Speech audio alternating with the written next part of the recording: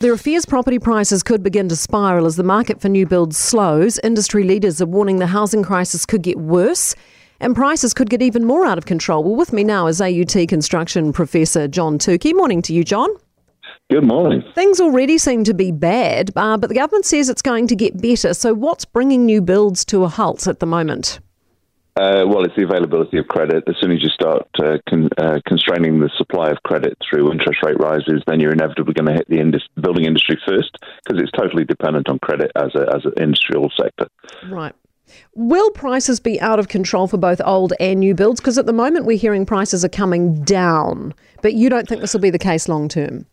Well, it remains to be seen. I mean, the reality is the price of materials goes up, then the value associated with building new properties drops off.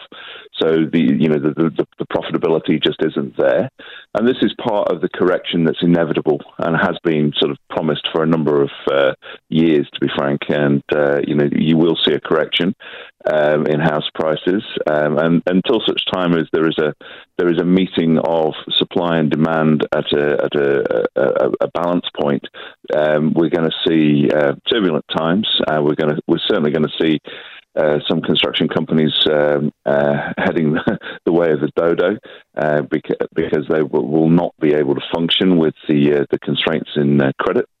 And we're going to see a drop-off in total number of new builds for sure. Because we have been hearing this morning from people in the industry saying inquiries, have dropped off for new builds. Is that something you're aware of, renos and new builds? People are going, you know what, I'm going to wait, don't worry about it.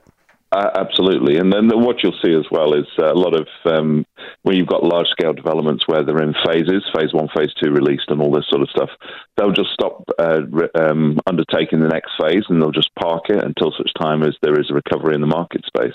This is normal. And as I say to you, the reality is that as you constrain the supply of credit, you inevitably constrain the ability of the industry to be able to function in and of itself, and you also constrain the market for new builds, which drive it. So it's part of the same deal. Is the Housing Minister Megan Woods out of step then when she says that our only way out of the crisis is to build our way out, and she says their government policies are seeing new build activity and interest? It sounds like that could be a case of theory not actually matching reality.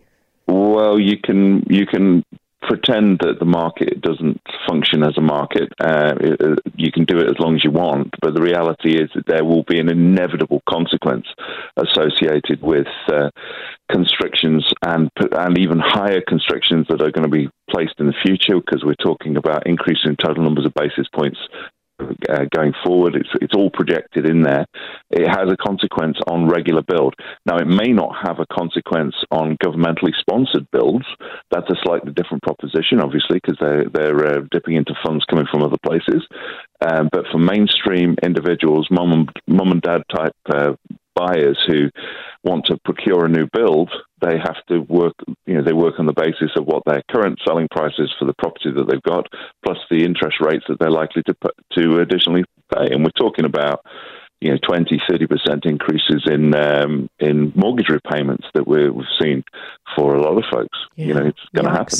Yeah, John, thanks so much for being with us, John Tukey, construction professor at AUT.